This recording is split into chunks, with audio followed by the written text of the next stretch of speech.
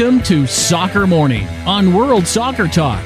Here's your host, Jason Davis. Good morning, everybody. Happy Monday. Welcome into Soccer Morning here on WorldSoccerTalk.com. Hope you had a lovely weekend. I hope it was soccer-filled. I hope you enjoyed that soccer that you consumed over the weekend. There was some brilliant stuff happening. We are in the midst of the soccer of summer. Wait, no, that's not right. The summer of soccer. We're in the midst of that. It continues to roll on, and we haven't even hit we haven't hit Gold Cup yet. Copa America now into the knockout stages after finishing up the groups plural this weekend. The Women's World Cup into the into the knockout rounds this weekend. Now we have winners. The United States women's national team plays tonight against Colombia. We'll definitely have to touch on that today. I mentioned Copa America. That's where we'll focus with Jack Lang in just a couple of minutes here. We'll talk to him. He's a writer for the Mirror, ESPNFC. Brazilian soccer. Well, he covers Brazil mostly, but obviously we'll talk to him about the entire tournament down in Chile. As we do have quarterfinal matchups set. The path to the final is pretty damn good for Chile, for the hosts, as a matter of fact. We'll talk to him about the Arturo Vidal situation, the Neymar situation, all of those things. That's coming up very shortly, so stay tuned for that. Let's hit the news here before we get to Jack. Multiple outlets reporting that Andrea Pirlo is heading to New York City FC. Pirlo, obviously, just leaving Juventus, or has not yet announced that. I mean, this would be the next step in his career. Said that he would consider his options after the Champions League final. Was spotted at Yankee Stadium this weekend, taking in a baseball game. Looking, I don't know, would you call that chic? I wouldn't call that necessarily chic, Trevor, but he looked something. He was wearing a sweater. He looked like a guy going out to a baseball game, I guess, who maybe doesn't know much about baseball. I don't know. Look, it's Andrea Pirlo. I'm not going to slate the guy. But he was spotted at Yankee Stadium. This is a story from Stefan Bondi over at the New York Daily News. Andrea Pirlo, the Italian midfielder magician, is on the cusp of signing a contract with New York City Football Club. The Daily News has learned Pirlo will represent the MLS expansion club's third designated player, joining David Villa and Frank Lampard to form one of the most expensive rosters in league history. Despite just coming off a long club season with Juventus and this month's UEFA Champions League final, Pirlo will be available for the expansion club within a few weeks, a source close to the situation said. Summer transfer window opens July 1. Pirlo has to get out of the 1 year remaining on his deal with Juventus. His salary with NYCFC will be about the same as Lampard and Villa's, or between $5 and $6 million per year. He was at Yankee Stadium on Saturday, taking in his future home, while spotted with Manchester City chief executive Ferran Soriano. This deal is said not to be complete yet, but could be coming down the pipe today, later this week. Unveiling certainly coming later this week, according to the reports. And just think about this, as pointed out by Dan Dickinson on Twitter. You get to unveil Andrea Pirlo, one of the most beloved footballers in the world, just days ahead of a New York City derby match with the New York Red Bulls. That's pretty good PR. Now, there are other reports. Mr. Bondi has reported as well that while the NYCFC staff wanted to go younger with the third DP slot, it was actually City Football Group that overruled them and signed Pirlo. So that seems like an internal disagreement that may not work out in the end, but for the time being, more star power to MLS. This is a gift that will keep on giving and giving and giving for as long as he remains part of the scene. Diego Maradona reportedly running for FIFA president, according to Uruguayan author Victor Hugo Morales. He told me he was going to run for FIFA president and authorized me to inform, tweeted Morales, who co-hosted a television program with Maradona during last year's World Cup finals. I am a candidate, were the words Diego Maradona used to answer me when I consulted him about the nomination for the presidency of FIFA. So, Diego Maradona in the FIFA presidential race would be absolutely amazing. Women's World Cup, I mentioned that. China down in Cameroon in the round of 16. Germany beating Sweden 4-1. Statement game by the Germans. Australia shocked Brazil 1-0. Brazilian coach after that match whining about the structure of the tournament. Yeah, shut up. France 3, South Korea 0. Canada beating Switzerland 1-0. So the hosts, who have a nice little path to the final themselves if they're able to take advantage of it, beat the Swiss 1-0 on a goal by Bélanger. I watched that game. A very open, kind of hectic, not very well played game, but it was entertaining nonetheless. Tonight, United States versus Colombia, Norway versus England. The Colombians have built themselves quite the straw man, indicating that they believe the United States has disrespected them and that the U.S. has still not forgotten a 2012 Olympics incident in which Lady Andrade elbowed Abby Wambach. Now, the Americans have taken the high road, said they respect the Colombians very much, and they will do their best to beat them. It's a very strange situation up in Canada. Copa America results, Brazil beat Venezuela 2-1 to win Group C. The Brazilians have also dropped their appeal over Neymar's suspension. He will miss the rest of the tournament and has, in fact, left Brazil camp. Peru 0, Colombia 0. That puts both of those teams through a goalless draw. Quarterfinal matchups now set. Chile versus Uruguay, Bolivia versus Peru, Argentina versus Colombia, Brazil versus Paraguay. So you have a potential Argentina-Brazil semifinal matchup. And as I said, Chile with a path to the final. They would, if they can beat Uruguay, they would take on the winner of Bolivia-Peru. And in disappointing news out of Italy, Parma FC has been declared bankrupt, according to reports, and will be forced to go down to the amateur divisions in order to climb their way back up to Serie A. So that's not good things there. Let's take a break. When we come back, Jack Lang, formerly known as Snap Kaka Pop, will join us to talk Copa America. Don't go anywhere. Be right back.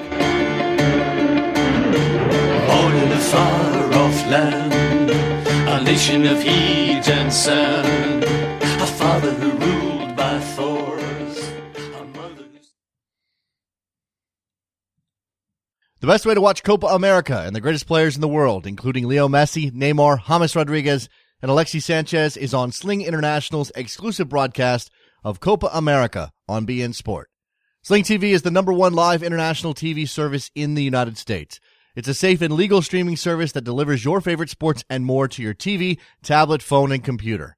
For just $10 a month, you can watch every single Copa America game live or on demand, featuring Argentina, Brazil, Colombia, Mexico, Chile, Uruguay, and more. Plus, Sling International gives you access to Barca TV, Real Madrid TV, the New York Cosmos, Serie A, and more top networks offered by Sling TV. There's no commitment, no annual contract, and no satellite dish needed. Don't miss the best leagues in the world on Sling International. Sign up today at www.sling.com/soccer. Again, that's sling.com/soccer.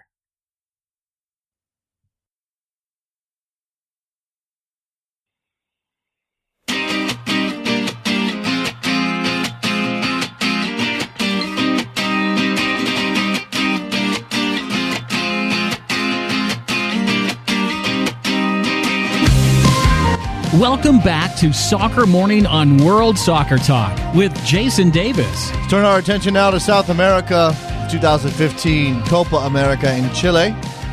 On the line with me now is Jack Lang. Used to have the best name on Twitter. Now he's just at Jack Lang. What happened, Jack? What's going on? Well, it was a silly pun, Jason. It was one that didn't necessarily translate well to all the regions, so I decided to go for a bit more professional approach. I do understand why you changed. I do have to shed a tear for Snap Kaka Pop. It was one of the best Twitter names out there. Jack, this tournament rolls on. We now have our quarterfinal matchups at Copa America 2015. But before we get to that, let's talk about these results to finish out the group stages. Brazil beats Venezuela to win Group C. No surprise there. They had to do it without Neymar, and I guess the other element is that they've dropped their appeal over Neymar's ban. What ultimately led to the decision not to pursue that?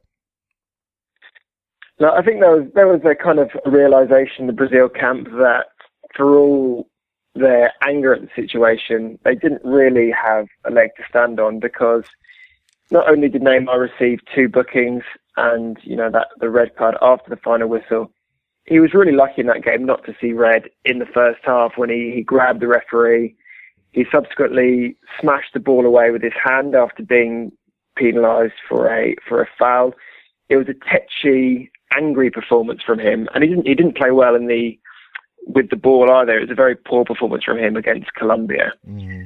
And I think there was a realization that should Brazil kind of pursue further appeals, that might distract from the kind of the players that are left in the squad. Mm-hmm. And I think, in a way, in a bizarre way, really, I mean, certainly his absence will reduce Brazil's chances of winning.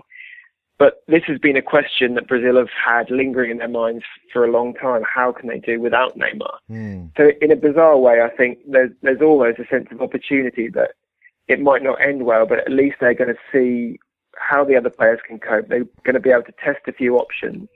And if it all ends in disaster, well, at least they can shrug their shoulders and say, well, our main man wasn't playing. Yeah, it's true. They have a built-in excuse now for the rest of this tournament. Should not go well. But under Dunga, we know that they don't necessarily play the most expansive football, Jack. And now you've taken out their most dangerous attacking option. That makes them even less fun to watch. Yeah, I mean, certainly. I watched the game against Venezuela yesterday. I'm sure you did as well. There were long periods of the game in which very little happened. The same was true of their opening 2 games. This isn't a side that excites in the way the great Brazil teams of the past had. I think it's kind of out of date now to think of Brazil as that flowing side that we saw in the 70s and 80s. But there's still a lingering sense of expectation that they will at least provide the odd moment of genius. Even, in the 90s and 2000s, you had players capable of something special. Really, Neymar in the current group of players is the only player who can produce something that will take your breath away. So what you have left when he's absent is a kind of a serviceable group of players who, there are players in there who every now and again will have a fantastic match. Willian, for example, played very well yesterday. But they aren't players who will shine on a regular basis. They aren't players who will kind of string 25 passes around near the box in the way that the great Spain team of a few years ago would have. Sure. It's a serviceable team. It's one which it has conceded in every game so far this tournament. The defence is largely solid, I feel. Mm. But we saw yesterday, the last 10 minutes or so, there were 4 centre-backs on the field, 2 full-backs, 2 defensive midfielders. There certainly isn't a team to inspire fans to dream. Let's come to Neymar and his the way he's viewed, certainly within Brazil. But look, he's coming off an amazing year with Barcelona. He's been a fantastic addition to that side. He's become part of that trio that has dominated European football over the last year. And yet, I don't know where he fits within the Brazilian narrative. He's clearly the most talented player, the most famous player. He's got that petulant streak, which now sees him miss this entire tournament. Where does he fit there? I think it's a tough situation because in a past generation where there may have been 2 or 3 players of that quality, the kind of petulance we saw this week, the kind of, I don't know, almost there's a childishness to him, both on the field at certain moments. I think that's become quite rare, thankfully, but off the pitch as well. He's a guy that kind of likes to joke around. He's seen as perhaps, the real link to somewhat the kind of playfulness with which Brazil is often associated, which I think many people like. I think if there were other players who were able to produce that level of performance, he may come in for a little more scrutiny. But the fact is, most Brazilians are painfully aware that he is their best chance of, succeeding in any major tournament for the next 5 years, possibly for the next 10 years. So there is a level of patience with him. Maybe he's forgiven a little more than other players would be. Certainly when he came through the ranks at Santos, there was a little bit of hand-wringing about him when he would take penalties in the little chip style. He'd missed 2 or 3 penalties in a row. He was once substituted by his manager and threw a little fit and ended up not getting substituted, leading an opposition coach to claim that Brazil was creating a monster by kind of indulging this young talent. Since then, in my opinion at least, he's matured a lot. He's someone who, by and large, is given a lot of responsibility for his age. He's a lot of expected of him, both at club and international level. And, that comes with, now and again, there is a cost to that, which the pressure can get to him against Colombia. He seemed desperate to do everything on his own, perhaps aware of the fact that his teammates weren't really helping him out a great deal. So I think the answer to your question is that it's not ideal, this kind of petulance, but given the situation he's in, I think a little bit of it can be forgiven, even if he's really harmed their chances this year. Let's turn to. We could look at obviously at the rest of the group stages and the way that they finished. And I guess what I'll come to is the other big story focused on one player so far, and that's Arturo Vidal. Obviously, the drunk driving incident and the arrest, and ultimately Sampaoli deciding to keep him in the squad. I don't know that the reaction in Chile has been much to do about anything, because I imagine they want him in the team. The rest of the world seems to be aghast by this. And yet he's clearly so crucial to their chances, and he's leading the tournament in goals, Jack. Yeah, I mean, it's a very tricky situation because I can see it both ways. He's a superb player. He gives them their momentum from deep. He's a central midfielder, but you see him all over the pitch. He's already won 2 penalties, which he's converted. He set up goals. He gets back and makes tackles. He's an absolute powerhouse in every respect, a really world-class footballer. So naturally, he's seen as crucial to their chances. They want him to play in every game if possible.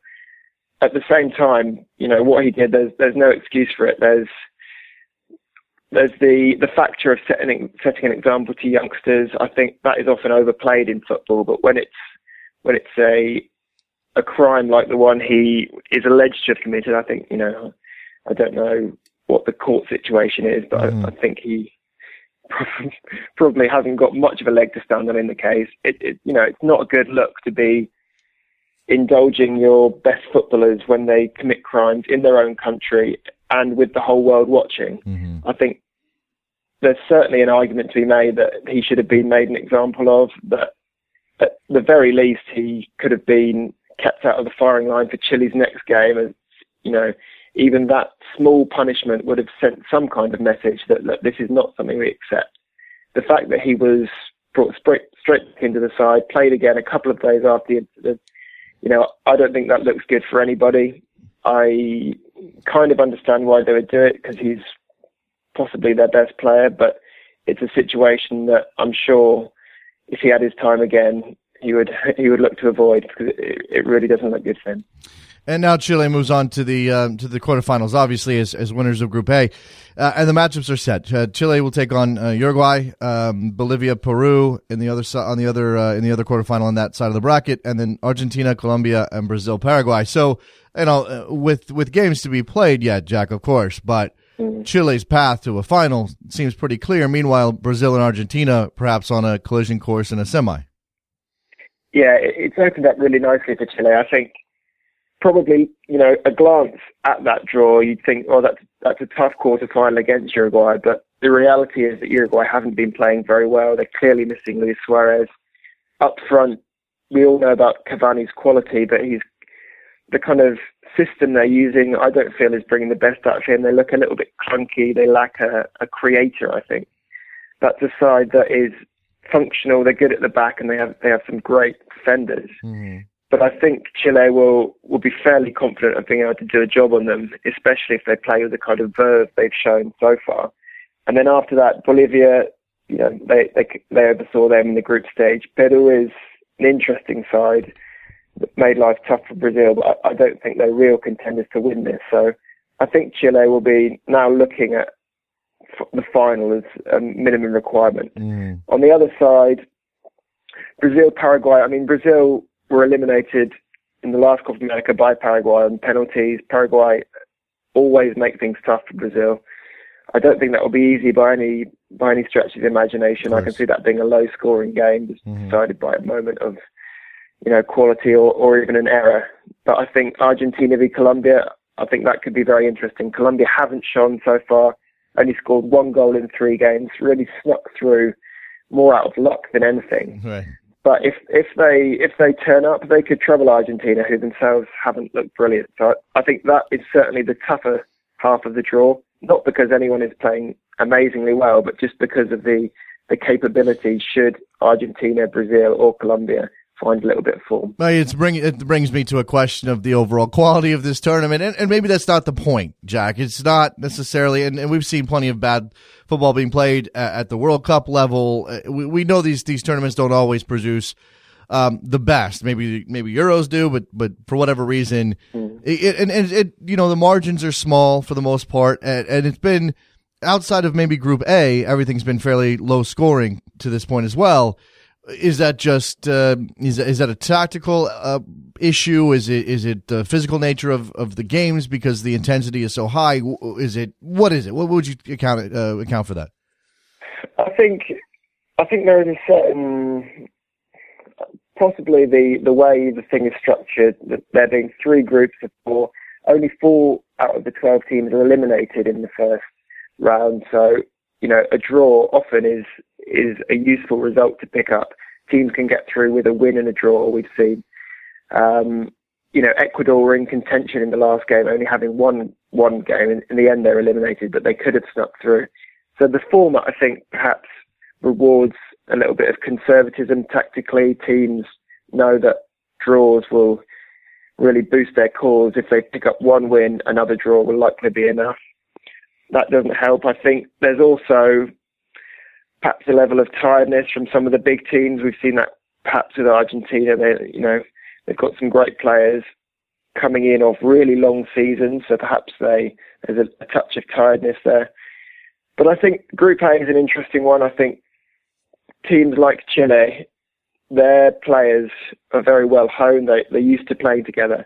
But there are players who can shine at this level who have really struggled at club level. A good example would be Vargas for Chile, someone who sat on the bench for most of the season at one of the worst teams in the Premier League, QPR.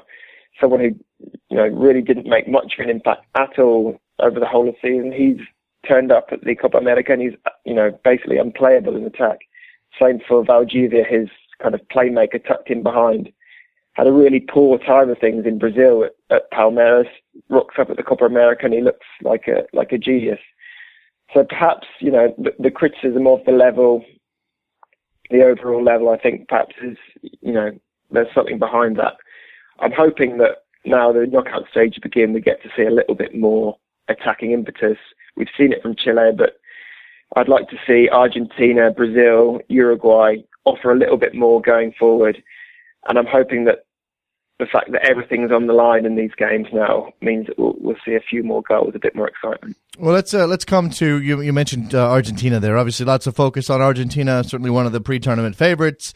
You would expect Messi to be playing well. I mean, a long European season for him, of course, the longest possible, and yet. If you could imagine just carrying that form into this tournament, he should be fine. Is Argentina in a position? I mean, they're clearly in a position to win it now that they're in the quarterfinal stages, as we expected them to be. But with the way that they're playing, do you see them as at this point, maybe alongside Chile, as the favorite? Yeah, I think they have to be considered the favourites alongside Chile. I think we saw in the Jamaica match, it may have only been 1-0, but there were lots of things in that game that I think will have been heartening for Tata Martino, the coach. There was Di Maria looking, I think, playing as well as he has done for almost a year. Had a really good game, popping up in the round box, hit the bar, was really involved after looking a little bit lackluster during the club season for Manchester United. That was impressive. Higuain came with Aguero resting. Higuain scored, looked very lively. There are also good performances from the likes of Pastore and Zabaleta. So I think theirs is a squad that's probably packed deeper with talent than any other one at the competition. They haven't really shone so far. 4 goals in 3 matches isn't a great return considering the forwards they've got in their ranks. But I think they will improve as the tournament goes on. I think they'll be eyeing a good win in the quarterfinals against Colombia, who haven't really pulled up much sticks yet. So I think Argentina probably just about favourites on quality over Chile, even though Chile have probably got a little bit more momentum at this stage. We touched on. I'm going to get to I'm going to get to another disappointing performance that's maybe of interest specifically to our listeners here in the States, Jack. But Colombia, what is wrong with Colombia? I think a lot of people maybe not initiated in certainly in Copa America, maybe not in CONMEBOL on a regular basis. Remember how Colombia played at the World Cup, know how good James Rodriguez is, think of Falcao as perhaps still being very good. They have quality throughout that team. What's the problem? I think the easy answer, and there is a fair bit of truth behind it, is the problem is Falcao himself. This is someone who had a terrible season at club level, has really looked shot since that serious knee injury sustained well over a year ago now that kept him out of the World Cup. That was heartbreaking for someone who was such a key player for them, their captain, their talisman. Since he's come back, his form has just fallen through the floor. He looks shorn of confidence. He looks unable to reach the physical level he was at before, which is, of course, completely understandable, and we should feel sympathy for him. But the truth is that Peckerman's insistence on picking him is ruining the balance of the side. Falcao no longer has the running power to play up front alone. So he's having to play with a partner. The first couple of games it was Carlos Bacca, and now it's been Dale Gutierrez, who's a very handy player. But the fact he's having to play him with a partner means that the kind of balance they had at the World Cup, when they played with only one out-and-out striker, and then James Rodriguez, Cuadrado and Ibarbo tucked in behind, that balance is no longer there. That means that Rodriguez is having to drift wide to find space, so he's perhaps not having quite the influence he would hope for. Cuadrado too is not quite shone at the same level. But I think if they want to challenge Argentina, I think the only reasonable thing to do would be to say, look, sorry Falcao, we know you've been an important player for us. You're our leader in the dressing room, but the way he's playing is holding Colombia back. Well, look, I think. Well, I'm sorry, Jack. Jose Peckerman's a very good coach, a very smart coach. I don't understand. Is this a political thing within the Colombia setup, or is this Peckerman just being blind to what Falcao is at this point? I think there's, in these kind of situations, there's always a hangover of what a player was before and the hope of what he could become again. I think we saw that throughout the season at Manchester United. There were forever how bad Falcao was playing. There was always a lingering hope that something could click, just even if accidentally, and he could become that player that shone for Atletico Madrid and Porto. So I think perhaps Peckerman, in the group stage at least, thought that, well, look, it's worth a go. We give him 2.5 games to see if he can find that form. It hasn't worked. And I don't know the background, if there are any political urges for him to keep him in the side, but in pure footballing terms, I think the experiment to bring him back and make him their central striker has failed, really. And I would, Peckerman is, as you say, he's a clever guy, one of the most experienced coaches at the competition. I'd be very surprised if he wasn't seriously considering dropping Falcao now. It brings me now to Mexico, CONCACAF representative down at Copa America along with Jamaica. I don't think a lot of it was expected of Jamaica. They do have some young talent, but this was not a tournament where anyone expected them to progress. Meanwhile, Mexico, one of those countries, and certainly around here, Jack, we think of them as maybe a talented country that underwhelms, underachieves. They had a good World Cup. They had a strong World Cup from their perspective after a very difficult qualifying period. And they come into this tournament maybe with higher hopes, except they also have to balance two major competitions in the same summer.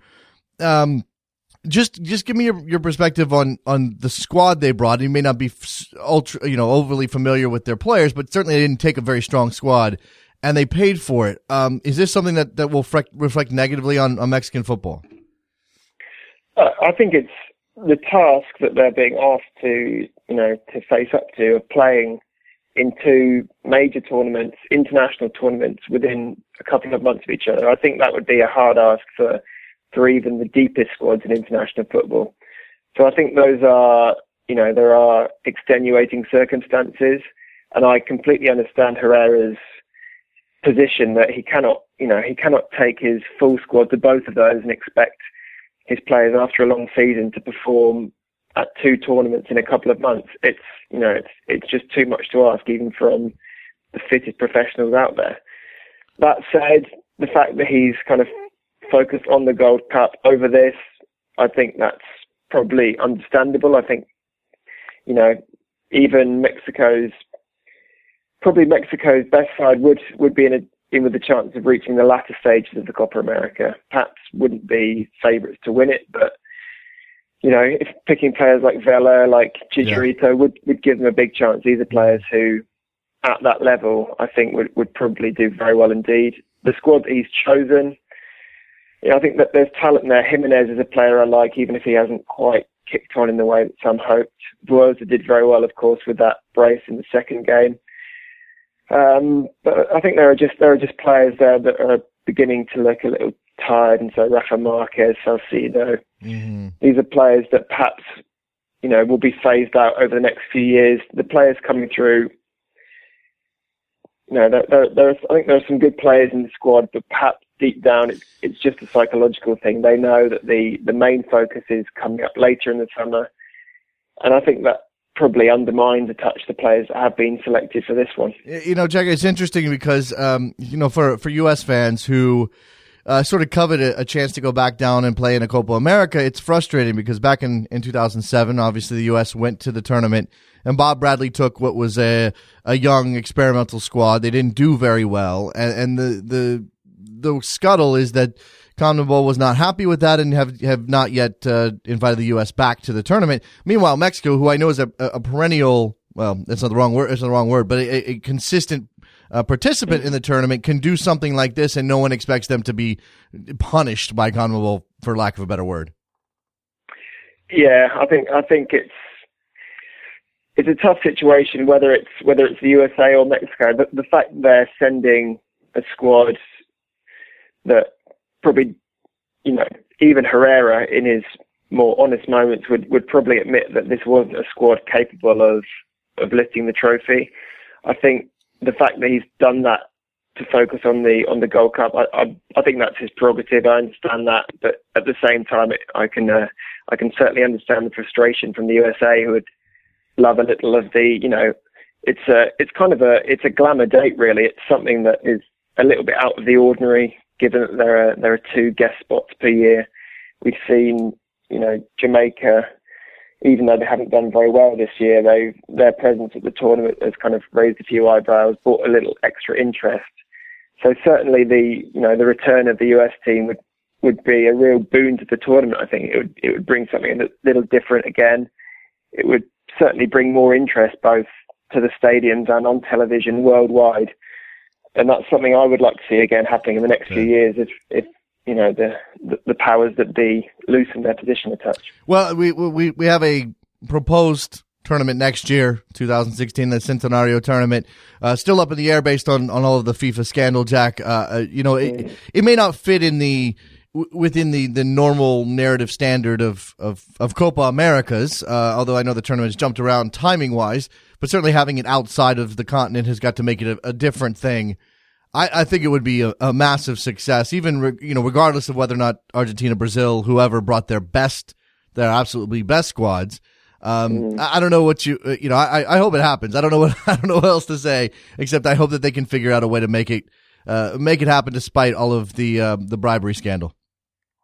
Yeah, I think it's unusual for a tournament to kind of be broken out of its rhythm like this. As you say, Copa America is, it's a competition whose timing, whose rules have probably been more varied than any other international competition out there from its roots, what it is today. It's an interesting competition. I think that the fact that they're willing to try something else, take it to North America, I see that only as a positive as well. I think it's going to be exciting if it does go ahead. And, I don't think it's something we can expect to see very often, but as a one-off, I think, why not? We've seen Brazil play a lot of friendlies in the US over the last few years. There's certainly the appetite to see these teams. Mm-hmm. and I think it'll be a great thing. Jack Lang, follow him on Twitter at Jack Lang. You don't even need to spell that for you. He writes for many places, including ESPNFC, Blizzard, The Mirror. Jack, I appreciate the time and the insight. Hopefully the quarterfinals and the rest of this tournament bring some entertainment. Looking forward to it. Nice one. Hope you enjoy it. There goes Jack. Good stuff from him. Let's take a break. When we come back, we'll open up the phone lines, get your questions, comments, and concerns on the air on a Monday, Soccer Morning, WorldSoccerTalk.com.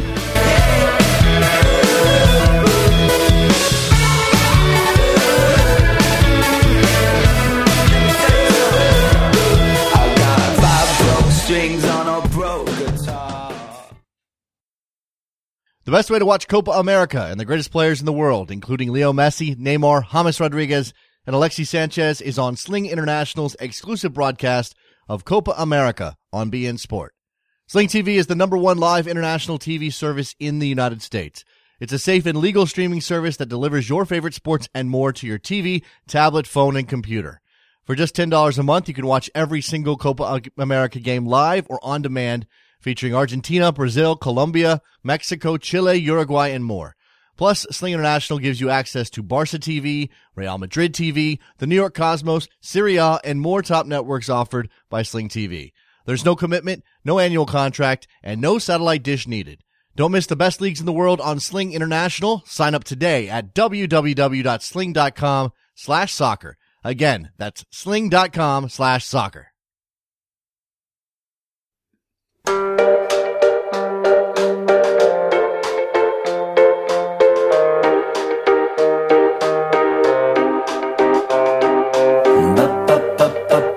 Welcome back to Soccer Morning on World Soccer Talk with Jason Davis.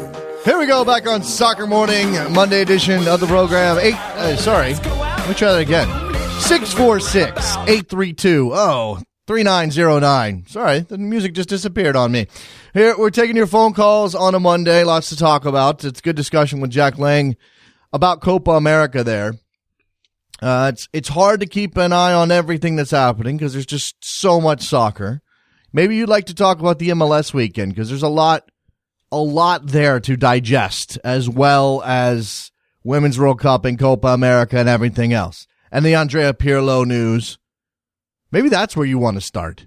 Where are my NYCFC people? Because I want to know how you feel about this. Not just, hey, we signed Andrea Pirlo. How do we jam him how do we jam him into our midfield?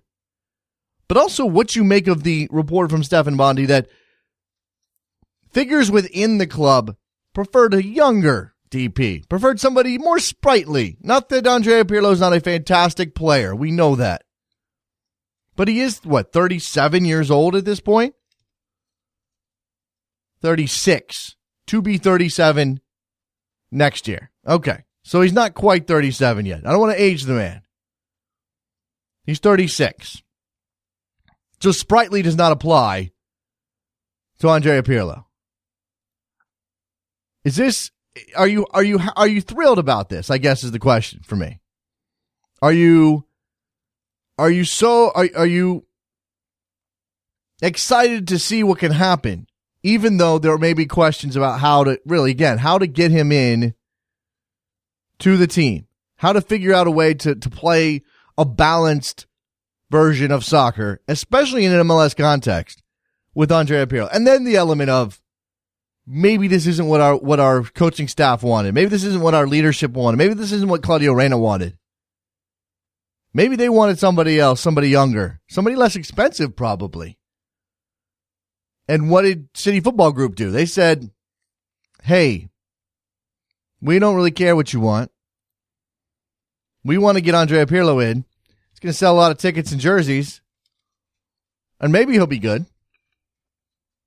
I mean, that's the feeling I get. Maybe he'll be good. You can't just assume that Andrea Pirlo walks into MLS, an incredibly physical, fast league, and just dominates. We've seen this before. Doesn't always happen. It takes a while to get adjusted. It's not clear that he's going to be a success. You need to to see this over the course of maybe a year before you really believe. I mean, if he comes in, it's ping, ping, ping, ping, ping, and I mean, Trevor says, I don't think there's any doubt he'll be good. Will it work? No idea. I don't know either. But that's what I'm saying. Like, why take the risk on a 36-year-old player, paying him $5.5–6 million?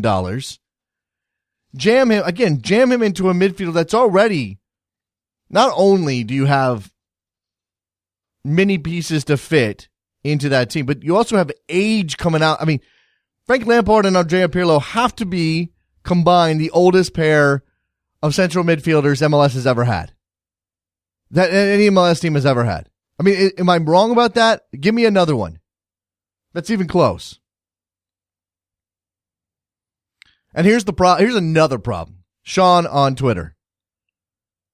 Does it help MLS that it becomes the league where European footballers come to die, like the NASL? Is MLS an elephant graveyard? Is that where we're going with this? And I've been on the record before with the retirement league stuff. Even though I know it's not a retirement league, it is a place where European footballers come to get their last couple paychecks and maybe hang them up. You know, I think Robbie Keane came here young enough. I'm going to use that word again, sprightly enough. He's been fantastic. That's not a retirement player. That's a player who wanted to try an adventure, wanted to take his very pretty wife to LA. They've had success. But when you see Lampard and Gerrard and now Pirlo, that's where the retirement league tag comes from. And even though MLS is not a retirement league, as long as they're signing these players, it's going to have that perception. There's nothing you can do about it. There's absolutely nothing we as fans can do about it. We can argue and rant and rave about the quality that's in MLS, but we will always be shouted down as long as they are spending $6 million a year on a player like Andrea Pirlo. And here's the thing. Andrea Pirlo might still be good enough. I mean, he had a good year for Juventus.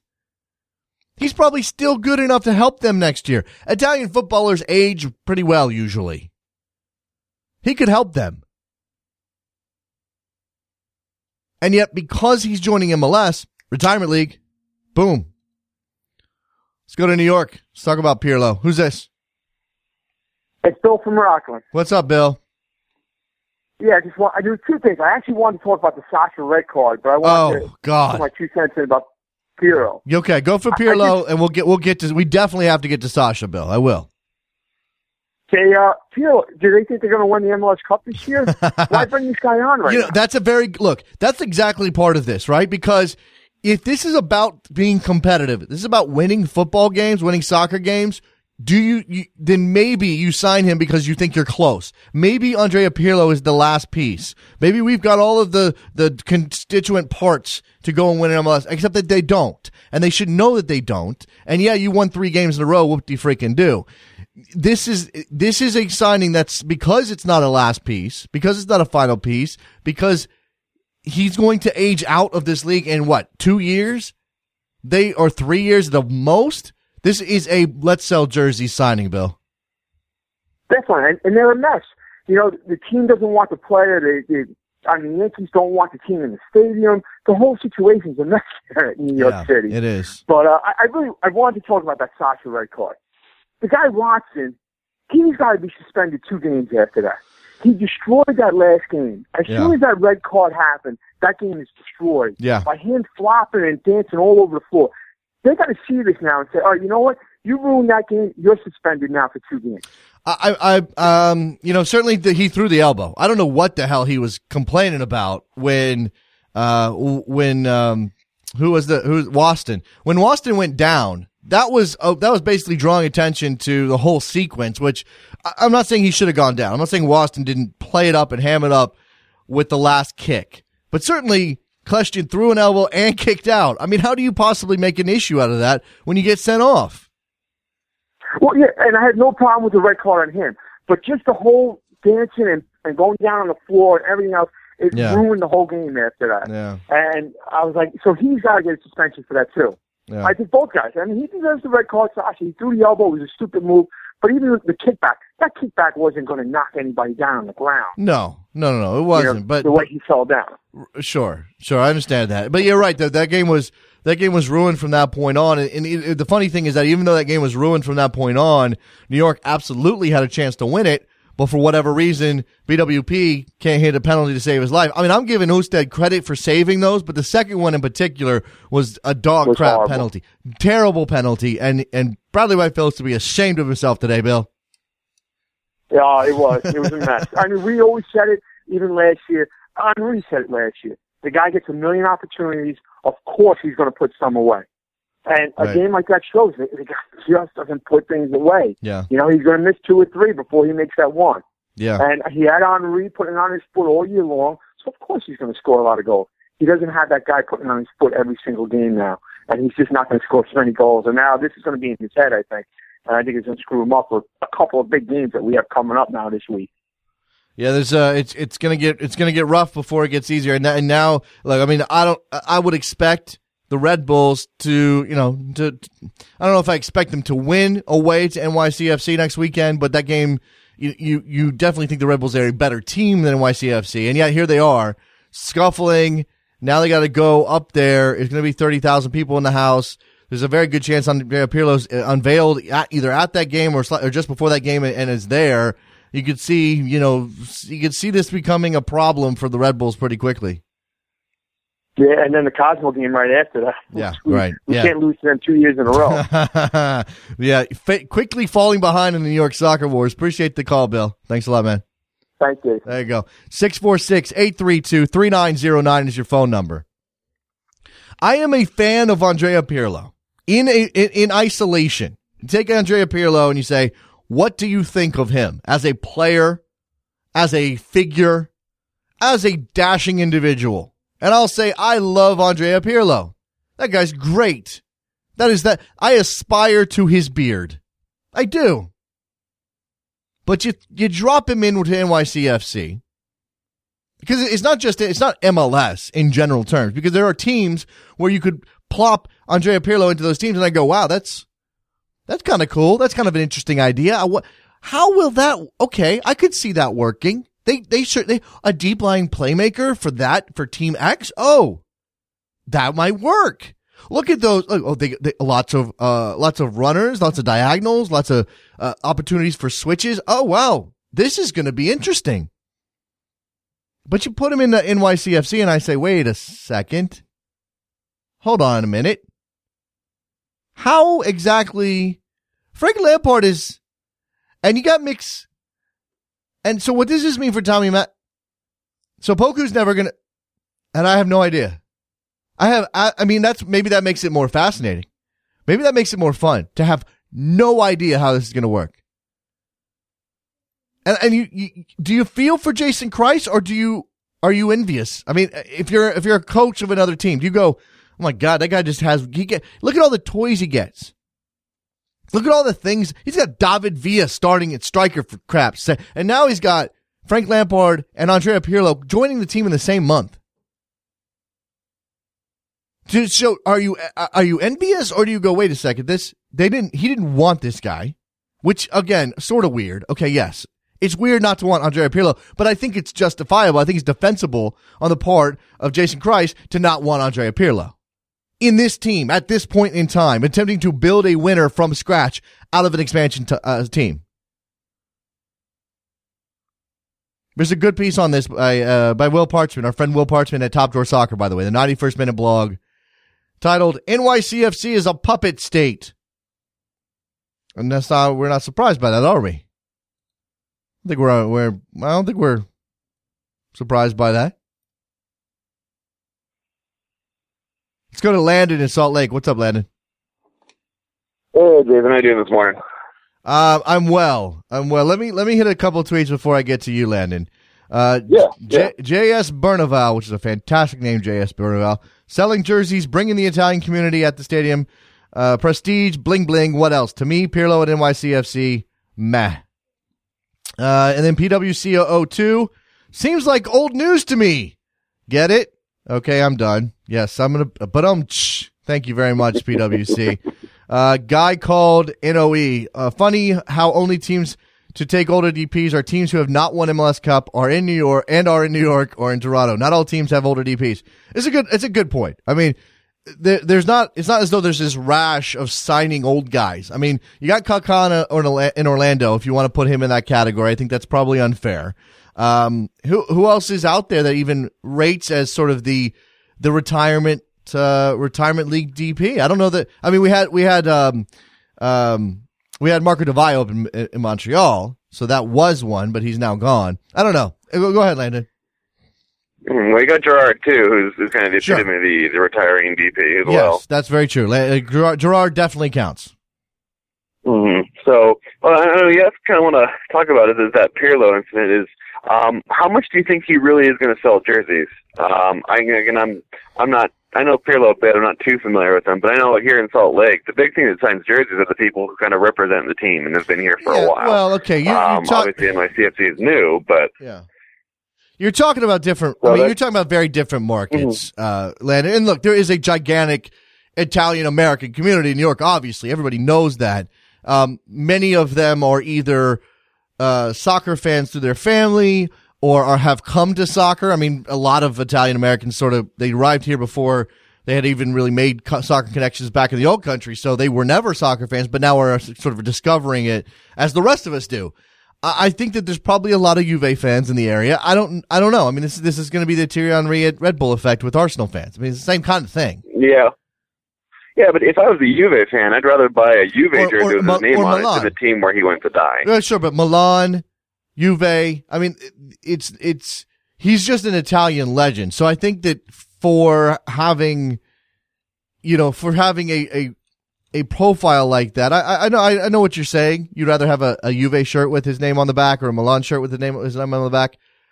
But at the same time, it's kind of cool to say, hey, he's playing in my town and he's representing my city. I mean, I don't expect everybody to jump on board with the notion of why Andrea Pirlo makes sense from a marketing standpoint, but he does.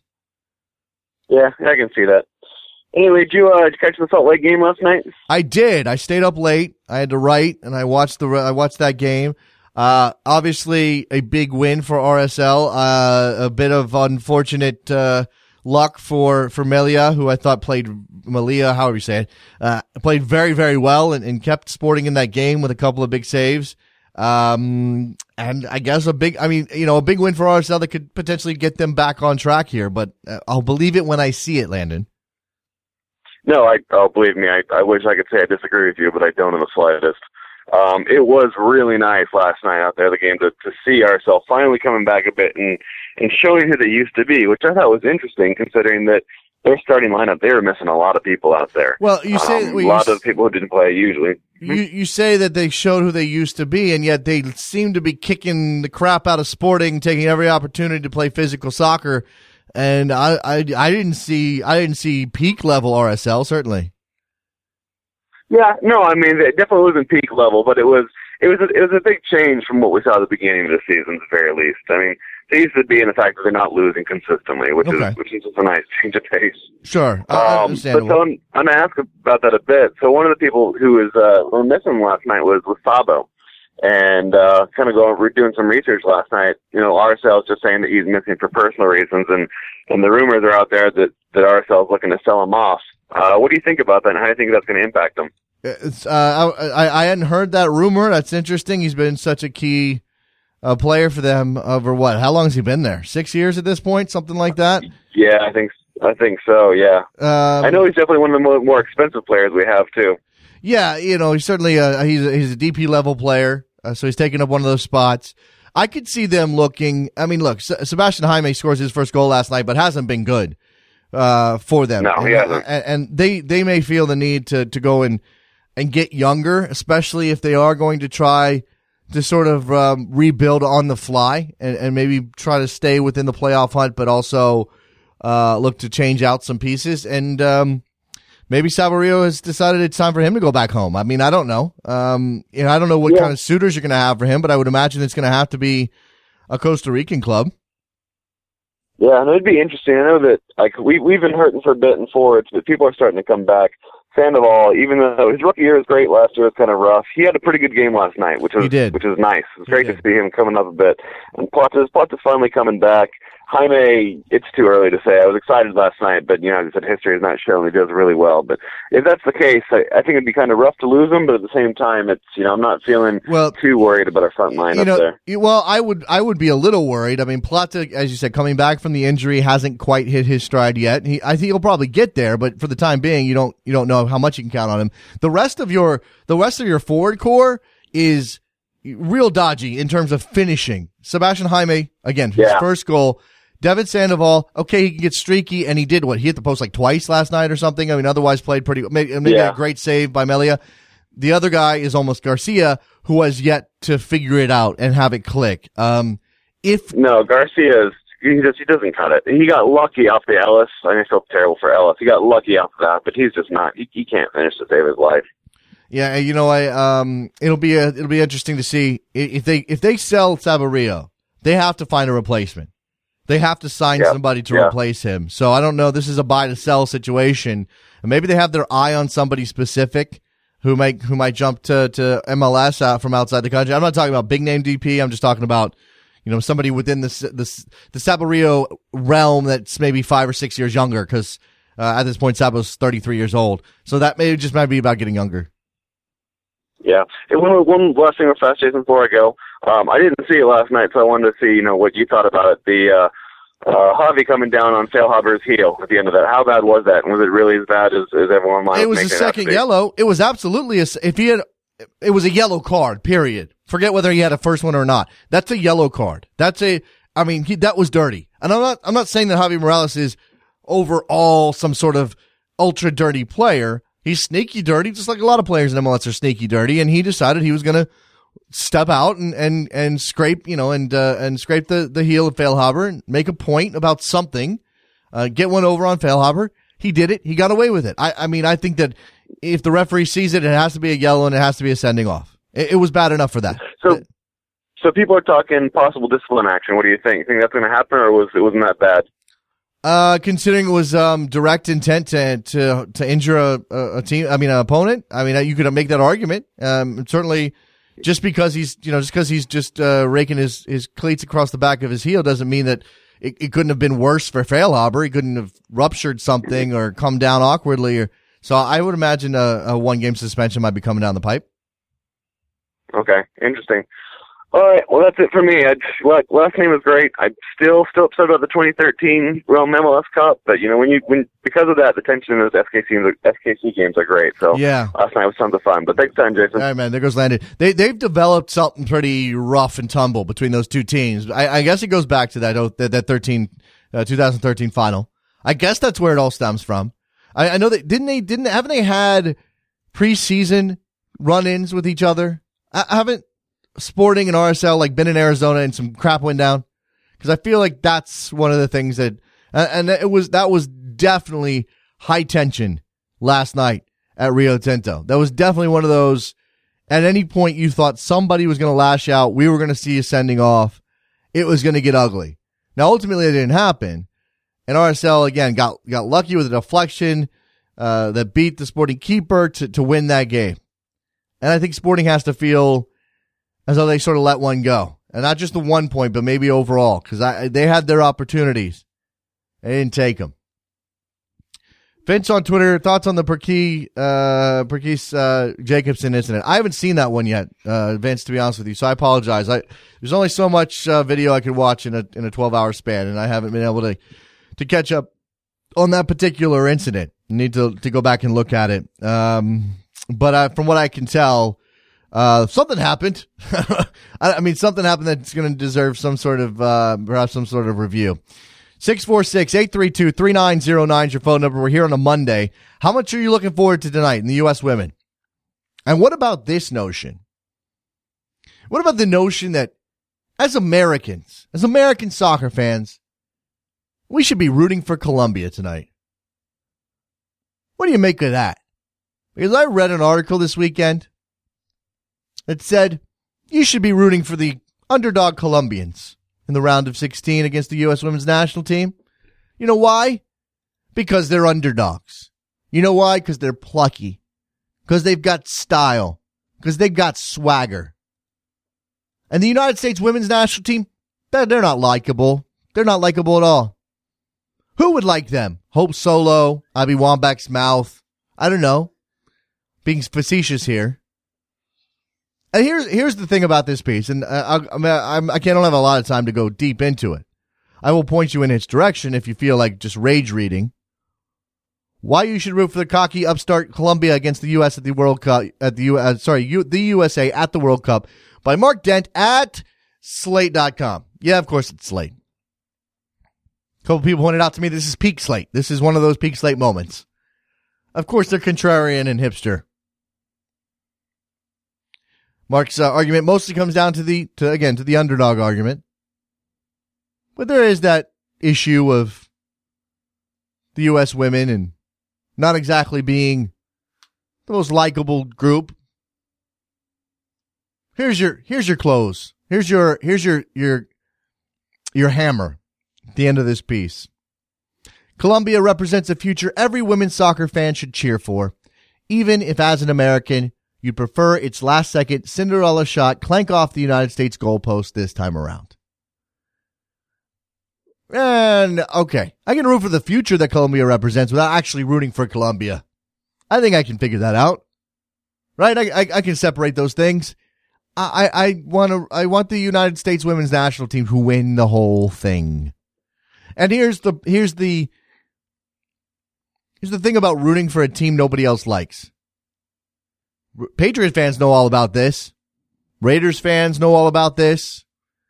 Who else? I want to say Lakers fans know all about this, certainly the Kobe Lakers. Who else does nobody? The Yankee fans know all about this. This makes Yankee fans even more proud to be Yankee fans, that nobody else likes their team. Now, the Yankees, it's not always about the likability of the players. They've had likable players. I won't deny that.